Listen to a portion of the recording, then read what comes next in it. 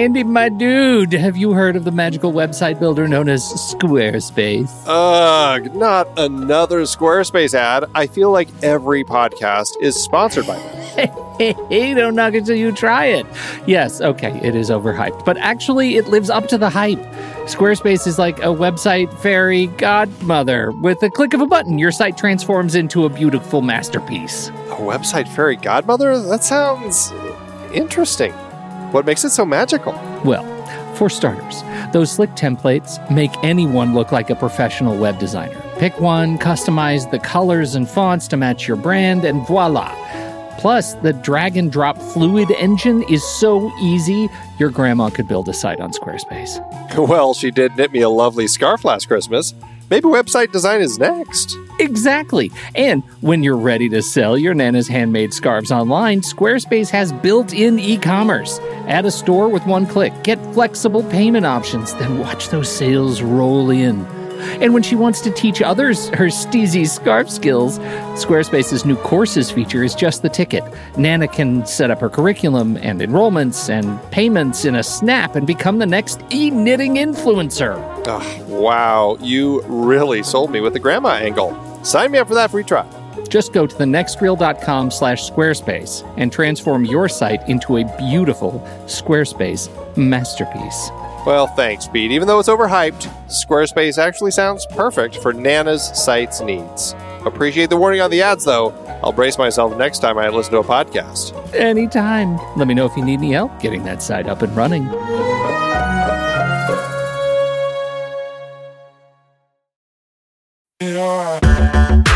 Andy, can you believe we've almost hit 700 episodes of The Next Reel? I know, it's crazy. And with all the other episodes in our family of podcasts, we are well over 1,200 episodes of movie conversation.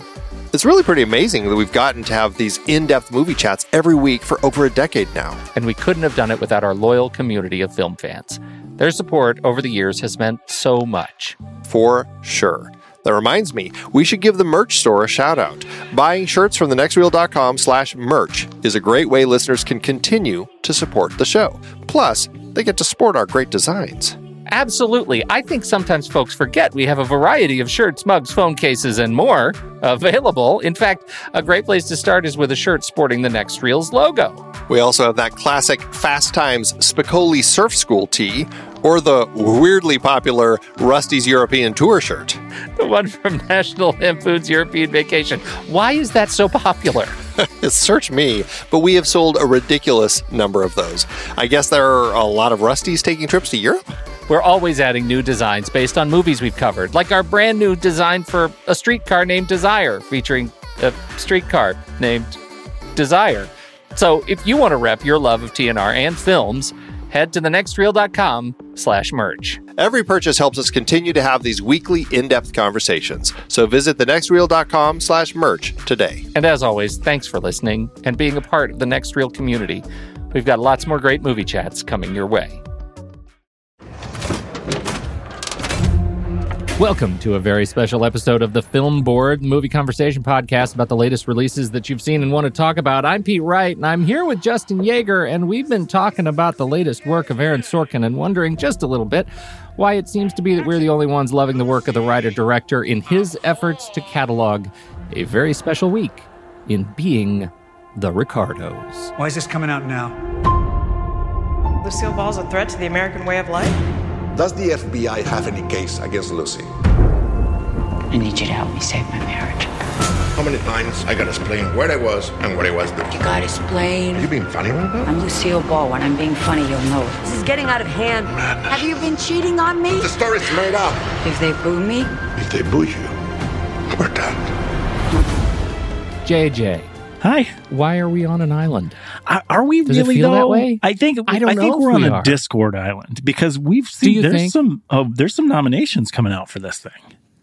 God, but are they bitter nominations? Are they Explain that. spiteful Why would you say bitter? nominations? I don't know. I think you might be right. I think you Okay. might be right that Good. we are a part of there's a part of our community that doesn't love this movie as much Right. as I walked away loving this movie, and I was really surprised. The thing that I have heard more often from more than one person is that I'm not really interested in the Lucille Ball movie. But is this a Lucille Ball movie?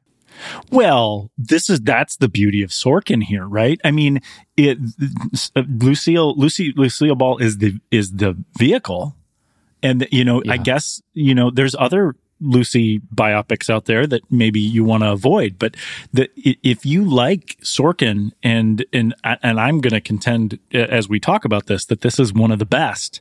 I had to go through all of the movies again to see where it stacked up for me, and this is like my second favorite Sorkin of all time, and fights for Moneyball at the top, because it is not only all the things that you might love about Aaron Sorkin, but there's so much more to this. There are layers. There is so much more than the Lucille Ball story here. It's a really, really solid film. The story covers a week in the world of Lucy and Desi, leading to a live taping of I Love Lucy in 1953. Along the way, the film covers their rocky relationship as a husband and wife. First, the accusation of Ball's participation in the Communist Party and calls to testify before McCarthy. And it's all wrapped up in a bow that leads to a commitment to have a baby on network television, all in a week's work, right? That's a lot. That's a lot. Now, it also, I think, just going through that brief summary of the three, I think, major beats in the movie, it does well to diminish so much other stuff that goes on in this film. Oh, there's so much. Yeah. There's so many dynamics and things about workplace dynamics and fame and and gender roles. I mean, it's so great. There's so much to talk about. Before we dig into the details, just a few quick notes. Make sure you join our online community and fellow movie lovers, and you can join in the Being the Ricardos love or bash, whatever you'd like to do over on the True Story FM Discord server. You can join at thenextreel.com/Discord. And if you like what we're doing here, why not become a supporting member? Visit thenextreel.com/membership. Learn more about benefits, the members-only super secret Discord channels, show live streams, merch, and so much more. Again, at thenextreel.com. Woohoo! This is, to me, ends up being very quickly a cultural essay that happens to revolve around Lucille Ball and Desi Arnaz. Now, when you say cultural, it makes me think of the time. Do you mean it that way, or do you mean culture? I do. Generally. Okay. I do, but I also think that it is culture more writ large, specifically when we're talking about relationships in the workplace, relationships and crashing headlong into profession. So the interpersonal and personal dynamics that are going on between Lucy and Desi, but not only that, gender roles, gender responsibilities in the workplace too, and how the film sometimes heavily leans on the perspectives of, representation in the workplace, ageism in the workplace, those sorts of things. How heavy-handed did you feel like that hit you? Just right? A little too much? Well, see, so the way that I viewed it, and I think we want to talk about the structure a little bit when we get into it, but the way that I viewed it was that this moment in time, whether it's fully actual, historical, or fictionalized for the purpose of telling this story, which I think that's what I want to talk about a little bit. The moment in time that this film represents is this sort of progressive cusp where we can talk about all of those things, and we can talk about how it is heavy-handed in the way it's delivered, but it's meant to be so that we will consider the ramifications of what they're talking about in the gender roles in places of sitcoms and the birth of new ideas and bringing new ideas to the small screen. This kind of thing, it is heavy-handed, talking about pregnancy, talking about the relationships of old doddering men with young attractive women on TV and these kind of things, but it's there for a point. So it doesn't bother me that it's heavy-handed, because it's just one of the myriad of different issues that they're addressing in this entirely dramatic period of time, again, whether it's historical or not, for what was happening with this show. You know what I think is so interesting about that? And I have to take a step back to something like The Social Network, which, when I first saw it, I've always enjoyed the movie, but I didn't fall in love with the movie until later. Okay. And part of it was because when I saw it, I was so deeply embroiled in social media and the business of social media and the business of these burgeoning network companies. Yeah. And I found myself just sort of offended by how fictionalization was layered on top of, the story for dramatic purposes. And this is one of those things I think Michael Crichton would call the wet streets cause rain syndrome, right? It's that whole idea that you're reading the newspaper and you're reading about something that you really know well, and you are able to critique the newspaper's impression of it, and you can say, "Oh, that's wrong. That's that's bogus. That's not how it works." And then you turn the page and you read about something that's outside of your expertise, and you suddenly, because it's in the newspaper, you think, "Oh my God, that must be really true." It's a hardened truth. Yes, exactly. Right. And so that is exactly what I was falling prey to. But what I didn't realize, and where I think some of the art and craft of Sorkin comes in first as a writer, is that I think he makes smart choices about the things that he chooses to dramatize and the things that he chooses not to, and to take straight up. And I think that causes a movie like The Social Network to age better. Because of the way those signals are amplified over time, distanced from, the specifics, right? And it becomes a dramatic piece that speaks to the emotional resonance and feels, therefore, more important to me. Right. It's an artistic commentary rather than the idea of it being a news story. And that's something that Sorkin does in a way with his dramatic history better than most, right? I mean, if you look at all of the films in his repertoire, there's so many examples of this thing where it doesn't have to be exact because what he does to it makes it a better story. And through The Social Network's a great example. And I think through this film too, as we talk about it more, we end up with a wonderful artistic commentary on so many of those issues that we may not be able to recognize in the moment. When you talked about being sort of embroiled in social media, we can't recognize those issues in the moment when we're participating. But when we take a step back and we look at it through the audience's eyes or through Sorkin's eyes, we can see a much deeper message that he's putting through in a very artistic way. Yeah. And I think for me, you look at the stories that I like the most of his. Moneyball, I never needed distance because I don't live in the world of baseball, building teams and that. Yeah. I just believed it from day one, and it became my favorite of his films. It's my top one too, so I'm right there with you. I mean, that's the thing, right? Malice, I don't spend a lot of time in the OR, but my goodness, I did enjoy my experience with that film. A Few Good Men, same thing. So I think from his scripts, I feel like, he's settled science. The guy, for me, is a damn good storyteller. Yep. And where I think we have had we've been able to witness a sort of learning curve is in him as a writer-director, right? When he's working on from Molly's Game, Trial of Chicago 7 to being the Ricardos. Yep. You, I think, are super bullish on Molly's Game, right? Not as much as this, to be honest. And that's the thing. I liked Molly's Game, but it wasn't, it was kind of middle of the road for me. Whereas this, I need to confess something in that when I went to watch this movie, I didn't know it was a Sorkin film. And I've watched it twice now. I went back to watch it again to go for this. And, when they pop up that final card in there and say written and directed by Sorkin, I'm like, oh, yes. It was just, I was so excited because I just thought there was all this witty banter and wonderful stuff through it. And then I was like, of course. It was like a great reveal for me at the end of the film. Yeah. Somebody's doing a great Sorkin. Right. I didn't even think that because, and we're going to get to the acting performances later, but I didn't even get to that because I was so entranced by what was happening, both from the story and from the dialogue, which is, is something that we should celebrate in Sorkin. Yes. Exactly. Yeah. When the dialogue can sort of take on a life of its own. So that's great. For me, I look at these at the first two. In Molly's Game, I was a 4-star in Molly's Game and the same on Trial of Chicago 7. And I think, I think Chicago 7 suffers probably the most of the three in terms of telling true stories, just because it's so mired in, cultural history and politics. And, we just know a lot about those people.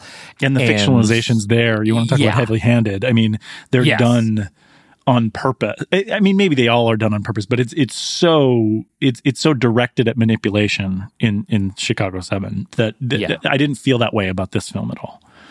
Right. And that's a funny thing. When I look at this, at Chicago 7, which is, I think, a whip-smart script with a Class A cast. I mean, an unreal cast. Mm-hmm. And yet it's still not quite living up to the sum of its parts. Chicago 7, right? I still walk away with a sense of that kind of emptiness that we're talking about here. To me, being the Ricardos is so far peak Sorkin as writer-director. I feel like this is an example of a guy who has learned a lot of lessons, and he has been able to apply them judiciously behind the camera, just as he has the pen. And that's, I think, a real reason to celebrate. Well, that, and I mean, in watching it the second time and then knowing the things that I didn't know the first time, which there's more than just the Sorkin reveal for me, which we'll get into as well.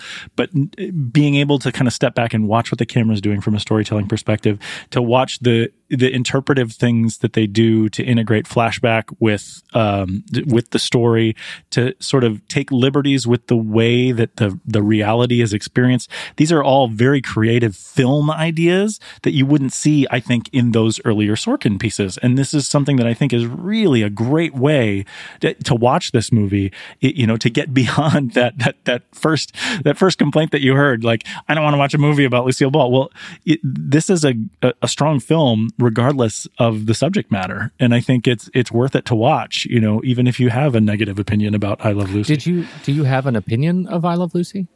Absolutely not. That's the weird thing. Like, I think I have a general respect for the show and what it meant to America. And I think they do a lot of time setting up the flashbacks to sort of build that with people who don't, right? In talking about the viewership and all these different aspects of the show that made it such a cultural sort of touchstone when it existed. I never felt that way. I recognize the sort of the genius of physical comedy that Lucille Ball was, but it never really got me. I think of her more as sort of a symbol of that time rather than something that connects with me artistically. But watching this and seeing the sort of Sorkin's interpretation of the discrepancy between the character and the person, I think was wonderful and gave me so much more depth of respect for the show and for the creative process that went into it. I think so too. And I did not, I'm with you. I did not have a strong opinion of I Love Lucy. I've seen a couple of episodes, but what is interesting about this experience is that my time with Nicole Kidman's version of Lucille Ball, and in particular, Javier Bardem's, time as Desi Arnaz. Yeah. This is another thing where I'm at risk of recanonizing in my head who these people were. I mean, I felt so strongly about those performances. So I agree with Nicole Kidman for sure. And but with Bardem. That's fascinating. Well, because he's such and this is weird, but this is like a casting thing. Like he's such a physically different man to me than Desi Arnaz. And I think that was something that stuck with me throughout this film. But he's perfect. I mean, he's a perfect cast for this. I don't discount the cast, and I think he did a wonderful job in delivering the character. It's just, I always thought it was Javier Bardem playing that character, whereas I got a little bit lost in Nicole Kidman and really sort of picturing the actual Lucille Ball delivering what she was delivering to us, especially when she was acting as Lucille Ball acting as Lucy Ricardo. Yeah. Right? When she would get in the studio and she's doing the character, it is just so great. I mean, it is so it's a carbon copy. It's wonderful. It's so exciting to see that transformation there. It's interesting you say it that way, because I agree with you about Lucille Ball. It is a carbon copy, and I don't know that is a universal good. For me, she is so Lucille, and I think what Nicole Kidman is able to do there is that when you see her on screen, it is the carbon copy. We need that. And when you see her off screen, it is a representation of what professional and famous woman is fighting for and against in the business. And that dichotomy, that duality is important to us. I think Bardem, for me, is I think he's the Desi I need to counter that pairing of those two Lucys. And I don't think somebody, because Desi, the Desi we know on the show, we know wasn't the same kind of Desi. And I haven't seen a lot of, behind the scenes footage of Desi Arnaz. I don't know who Desi Arnaz was as a guy. The only Desi I know was, I guess, a slightly, his voice was slightly higher than the Desi we got from Bardem. He was wound a little bit tighter. He was like a tight spring, and Bardem is like a blunt instrument. You know what I mean? Like he's such a giant personality, but I needed that level of Desi to counter the size of Lucille Ball's character that Nicole brought to the. I 100% agree with that, and it works. It works on screen. Yeah. I don't think anyone else. Well, I mean, I'm stuck in the mode of what I just saw, but I can't imagine anyone else playing that role. I think that their performances are what it immediately stand. I mean, what I know they're nominated for right now is the SAG Awards, right? And I think that's immediately what stands out as this. It's a perfectly acted film in that regard. It is. It's an actor's movie, I think, for that. And that doesn't take any of the spotlight away from Nina Arianda and as Vivian Vance and J.K. Simmons as Bill Frawley, which I think were also terrific, terrific. But I think their relationship, right, their little sort of sub relationship within this movie is all about casting for part and dealing with just sort of ageism and perspective, and the fact that Vivian reportedly detested working with Frawley because he was as old as her grandfather, and it just never felt like a real relationship. It was just for the comedy and never. So she always detested working with him, is what you're saying, or she never? Yeah, that's what I am. Yeah. That's what I. Is that what I said? No, that's not what I said. I said I thought it wrong. You said she never detested right. it, but I think she always did because it was such a ridiculous pairing. Yes, it was a ridiculous pairing. It was a slapstick pairing, a vaudeville pairing, and yet it's a good way to look at it. When J.K. Simmons at the end of the movie comes in and is standing on the in the back lot, right in the back of that set, on the street set. The three women are sitting on a bench: Nicole Kidman and Alia Shawkat and Nina Arianda, and they are such a perfect picture for me of all of the struggles that these women have had to deal with, again, writ large. And he says, J.K. Simmons, there's something that dies the first time a woman tells you he's old. No. And that was just crushing. It was just a crushing line from this character, from that actor, from this sort of set of competing perspectives that I bring as an audience member who still sees myself as 22 years old, and yet my beard is getting whiter by the day. Right.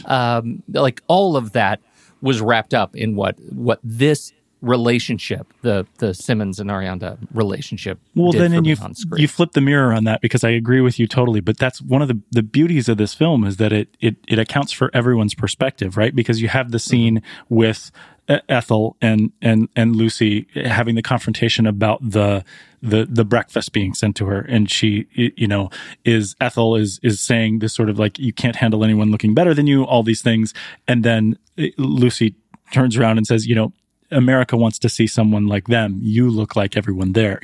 It's all these perspectives are represented, and all of them are accurate, right? All these issues are all these points are valid in discussing all of these issues. And I think that's something that's really, really great about this film, and that nothing feels superfluous. Everything is relevant to telling the story. And I think that is so wonderful about the script. Yeah. Yeah. I just thought that was a really special thing, and I thought that was well portrayed as well.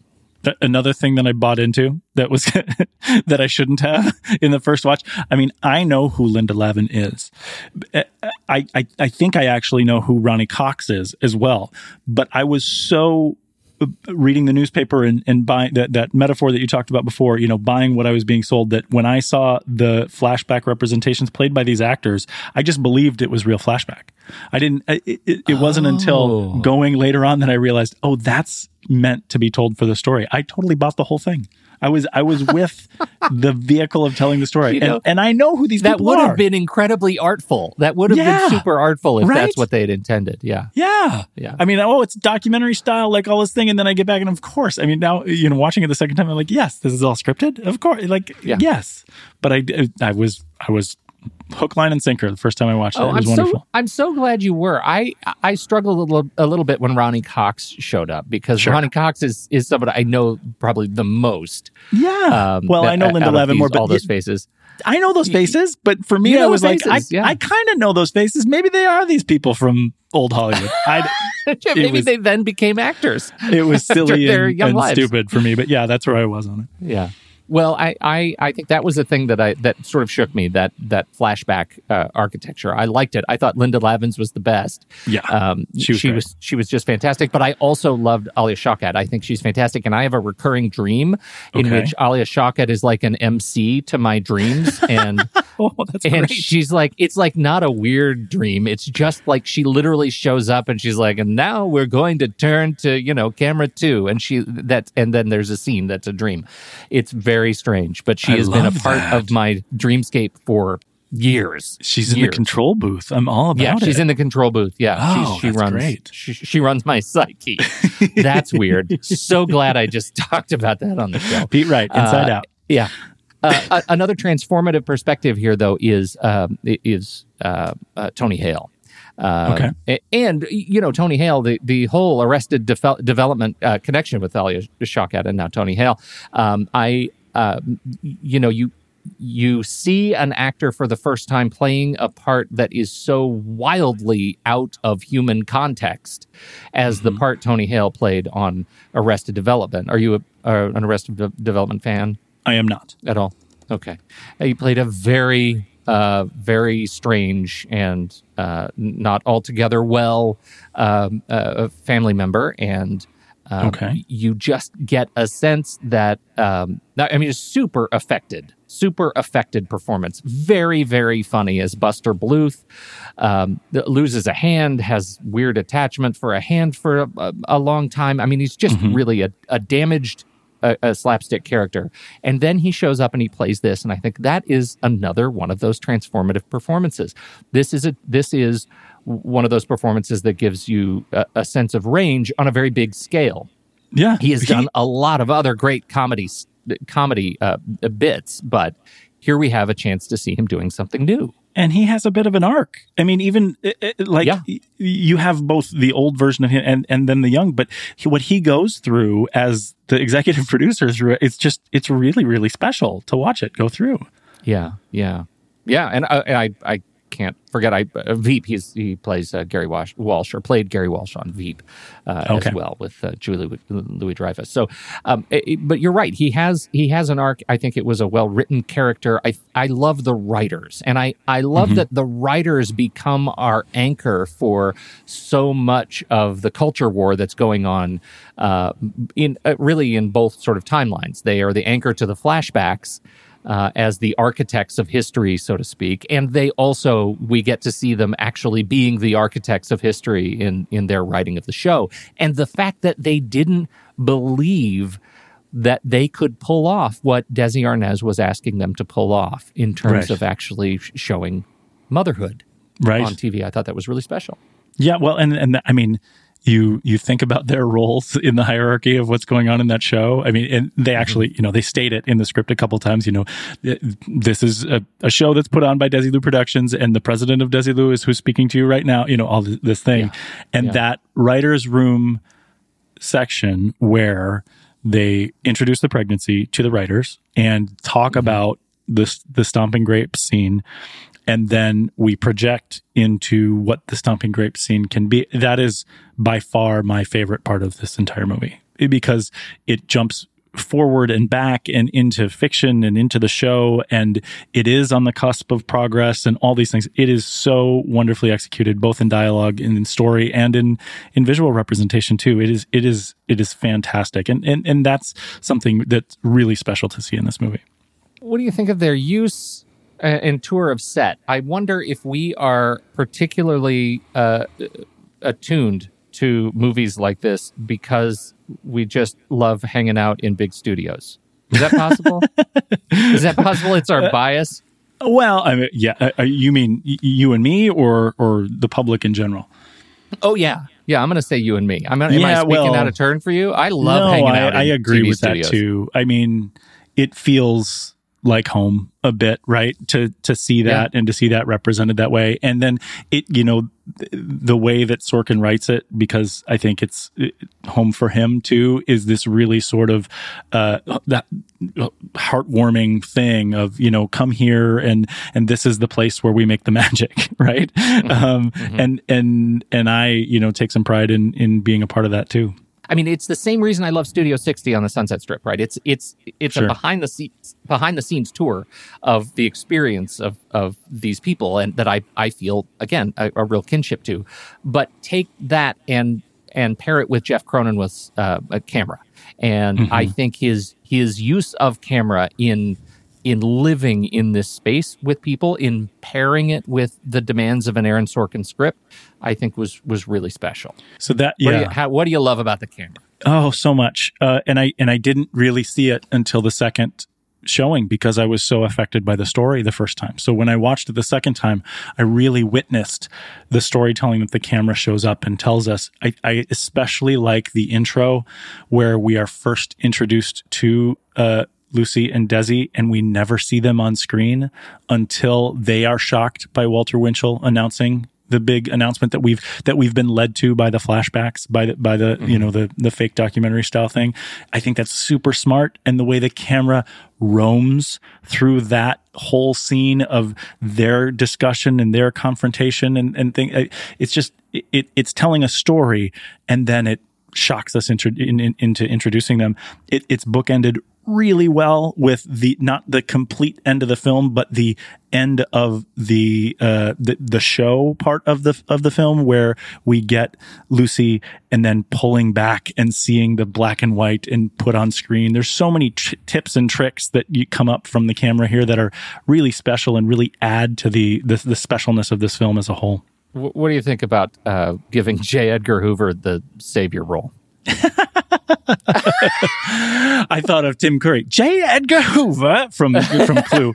Absolutely. But it's always amazing to me, and this goes to the point of not really being rooted in that part of history, right? That being before our time.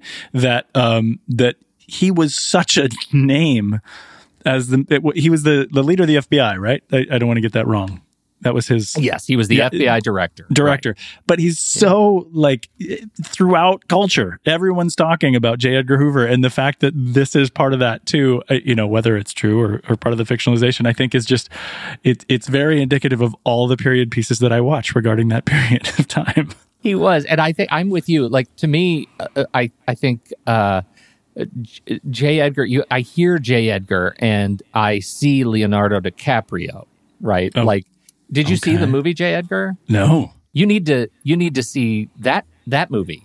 All right. I think. I mean, if you're into that movie, it barely crests the 6-star rating. It is the story of J. Edgar Hoover, and look, it's a big sprawling thing, but it does in fact star Leonardo and Armie Hammer and Naomi Watts, and I like all those people. I mean, all good people. Right, exactly. So it'd be interesting to see what you thought. But for me, Leonardo's performance there has sort of, again, recanonized who J. Edgar Hoover is. Sure. And it is because I was not a part of this period of our history and only glancingly a student of it. And so I didn't have the baggage of hearing, and I know he is a controversial figure. Hugely. For good reason. Right? Lots of reasons. Yeah, exactly. But I think this is the important takeaway for me. I was not tied up enough in all of those important and controversial reasons that we don't like J. Edgar at this point. Sure. To let that get in the way of the fact that his voice, the character voice in this movie, repaired so much for this narrative. That was okay for me. I understand how that's a divisive thing for people who are more of a student of this time of history, of these people than I was. But for me, it fit with the story, and I needed that resolution. I needed at that point a little bit of a happy ending for Lucy. Yeah, and that was very, very moving for me, that whole section. And it's meant to be, right? I guess that's the emotional climax of the film. And it really hit me hard. I think, to speak to your point about the accent or the delivery there, I think for that minor piece, that's not anything that would ever stick in my craw about the performance. I think if we had that sort of difficulty with either Desi or Lucy, I think that would be much more something that would get to me. One thing that I wanted to mention about Nicole Kidman in this role is that it reminded me of Cate Blanchett in The Aviator, and when she's playing, I think she's playing Katharine Hepburn. Is that right? Yeah. And it's the kind of thing where both these women have such amazing careers. I would never want to say that, this is a defining role for Nicole Kidman, and not that for Cate Blanchett either. But in both these cases, when I have seen these women play these roles, it is such an immense amount of respect that I have for what they do and their craft, that they can transform in this way. And Cate Blanchett did it for me in that movie. And in this movie, I was completely sold. She did the Lucy, the exact Lucy, whether it's exact to who Lucy was, it was close enough for me to recanonize it, like you're talking about. This is now how I'm going to remember Lucille Ball, and that, I think, is a tribute to how well Nicole Kidman delivers this role in this movie. That whole thing could be comical if you're not in it, like I was. Right? You could see this crazy paranoid, would-be dictator J. Edgar being the saving grace of Lucille Ball, and this Cuban who has just given us this incredible speech about, what he was running from, the communists on his home island, and getting here, which I thought was very powerful. When you wrap all that up in a bow, it's a mess. It is a mess. But I think, to me, that is that's the beauty of that sequence, that I can still feel good about what I have just seen, that's an end that feels somehow earned as a result of what Sorkin was able to do, both in word and in the frame. Well, I agree. And is still rewarding to me. And the thing, all of the negatives surrounding anyone's perception or the sort of the legacy of J. Edgar Hoover, I think if you put it in the context of the time and you balance it with what's going on with the McCarthy hearings and who McCarthy was and that side of the world and who J. Edgar represented, I think it's the perfect person to sort of bring in, the perfect name. We shouldn't even say person. The perfect name to bring in to this part of the film to be the savior here. And then what an energy roller coaster to go through that sort of immensely positive, tear-jerking moment of success to then go to the infidelity confrontation, and the way that's delivered, and that's so expert. Like the way the through line goes through the film of how Lucy has to sort of balance all of this stress with the simple thing that she knows is deteriorating in her home life at the same time. It's just such it's so intense. And that whole sequence, I was broken. I was broken in all different kinds of directions because of how I was taken emotionally through that section. Yeah. What does that leave you with? And a little bit more specifically on how, because I know the history of their relationship is that, it didn't end up working out. Right. Right. But it is an interesting choice to leave us on their, that discovery of the infidelity, especially because it's essentially the punchline to a very sad joke that's been set up from frame one, right? From that wonderful scene in the beginning that you've already talked about. I feel like I feel like it was a good choice. It didn't bring me down too much, especially because that's a bit of the history that I already knew. A lot of ways to handle the dissolution of their relationship. This one felt okay. Yeah, well, it felt appropriate. I mean, it definitely is consistent with the way that the story was told. And I think it when I say an energy roller coaster, I think Sorkin meant it. I think Sorkin wanted you to feel all of the jumble that he brought to this story, whether or not that's the real way it happened. And I think all of that intensity sets us up so wonderfully. And I mean, both the positive intensity for the telephone call moment, to the infidelity confrontation, to the single time that Lucy forgot her lines, and gets lost in talking about Lucy, yeah. I'm home. It's just so wonderfully written from beginning to end when they talk about how Lucy was always looking to have a home, that was her ambition. I think that aspect, finding authenticity, finding an expectation that can actually be fulfilled, and really how difficult that is as human beings in navigating, fame, relationships, all these things. I think it's for me, it was kind of expertly told. I needed the weight of that moment, both the positive and the negative, to get the message of the futility of what they're trying to experience in that sort of final scene. I thought it was great. There was recently a wonderful, sort of investigation, not an investigation, profile of Lucy by way of the kids. And okay. Oh, and did you notice that they were both the executive producers of this, by the way? Yeah, as well. Yeah, I did. Love which is also telling about what kind of a story were they trying to tell, and did they want out there? And I think one of the things that I liked so much about it was that they were, I think they did a fine job of talking about how up and down their relationship was. They did remarry, but the way the kids talk about their relationship is that they deeply loved each other, Desi and Lucy, even through other relationships that they had. That particularly Lucy Jr., Lucy IE, she says her parents were the soulmates to one another, even though they married other people.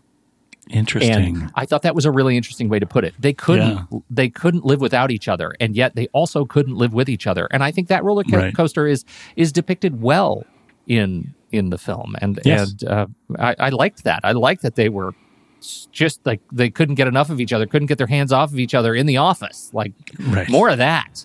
That was great. Yep. And what I would.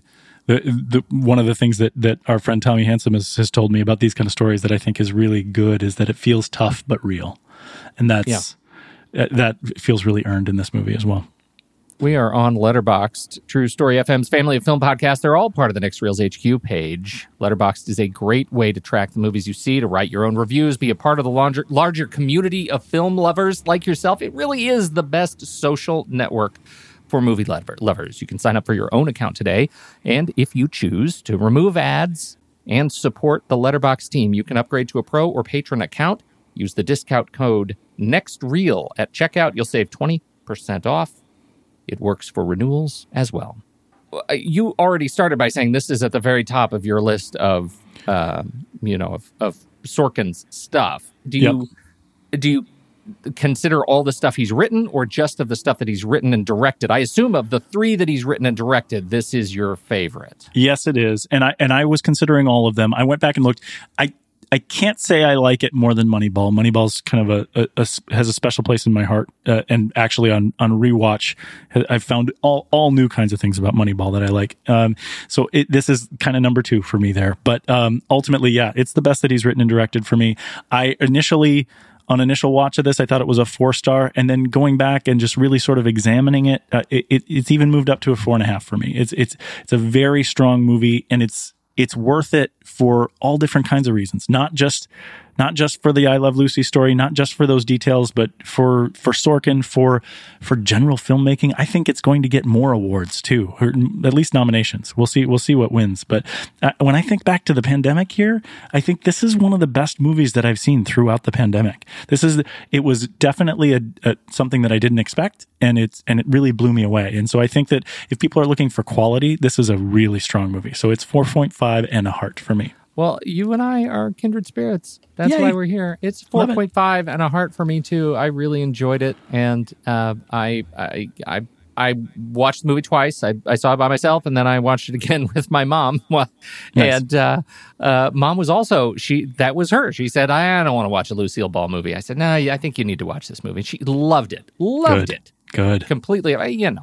It's Mom. She's kind of a soft audience, but she did. She loved it, and I took it as a great watch the second time too. So I think it's great. I hope that you listen to us talk about this movie, Fair People, and you give it a chance if you haven't seen it, and maybe give it an optimistic chance. It could be really great if you want to see a great movie. You can also find lots of ways to twist it if you want that too. It's on Amazon Prime. So, most of you folks have an Amazon Prime account, and you can just watch it for free and for fun, and it will be all of those things, fun and free. It feels a little bit buried on Amazon Prime to me right now. Does. Amazon Prime is never the first place that I go to watch something, and that may be, unless Miss Maisel is current. I'm not really watching Amazon Prime, so Solid. It is a little bit buried. Check out Being the Ricardos. That's it. What do you have going on? Are you doing anything? I know you guys are gearing up for a new season. We are hard at work on the new sort of look and feel of Trailer Rewind. We've had a wonderful run with that show, and we have, talked about so many different wonderful, we talk about this being a diamond in the rough and streaming. It might be hard to find. That's what Trailer Rewind has always been about, is finding those kind of hidden movies that people might have missed when they were in wide release that are now streaming and ways to get out. We're talking about a new look and feel to get that out to people and kind of still share some of those special movies. We want to be the recommenders for people that are looking for special movies on streaming services. I love it. And we are, Andy and I over on the main show, we're in the middle of our journalist series. Fun. And that's going to lead us right into our John Hurd series. The crossover is Between the Lines. Have you ever seen Between the Lines? No, what's that all about? It is I think you're going to really like it. And I think you should probably try to track it down, because it is the story of a ragtag alt newspaper in Boston in the 70s, and they are about to be bought by a big conglomerate, and it is the journey of navigating big business and small media. 1992? No, that's a different one. No. It's going to be a different one. That's a with, British police John drama. Hurd and Jill Eikenberry. 1977. 77, directed by Joan Micklin Silver, and I think this is my first Joan Micklin Silver movie.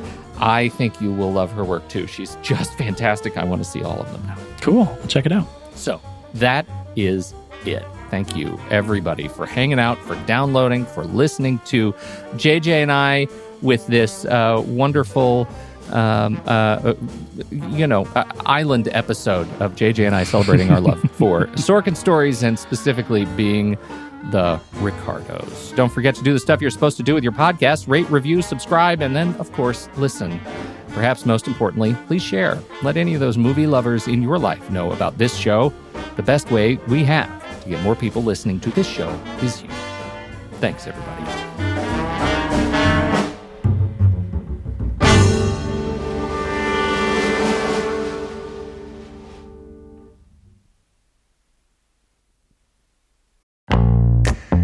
Here on the Film Board, we have covered quite a variety of great page-to-screen adaptations over the years, from superheroes like Christopher Nolan's The Dark Knight Rises, based on stories like Nightfall and The Dark Knight Returns, to horror and sci-fi like Max Brooks' World War Z and Hiroshi Sakazuraka's All You Need Is Kill, which became one of our favorites, Edge of Tomorrow, with Tom Cruise and Emily Blunt.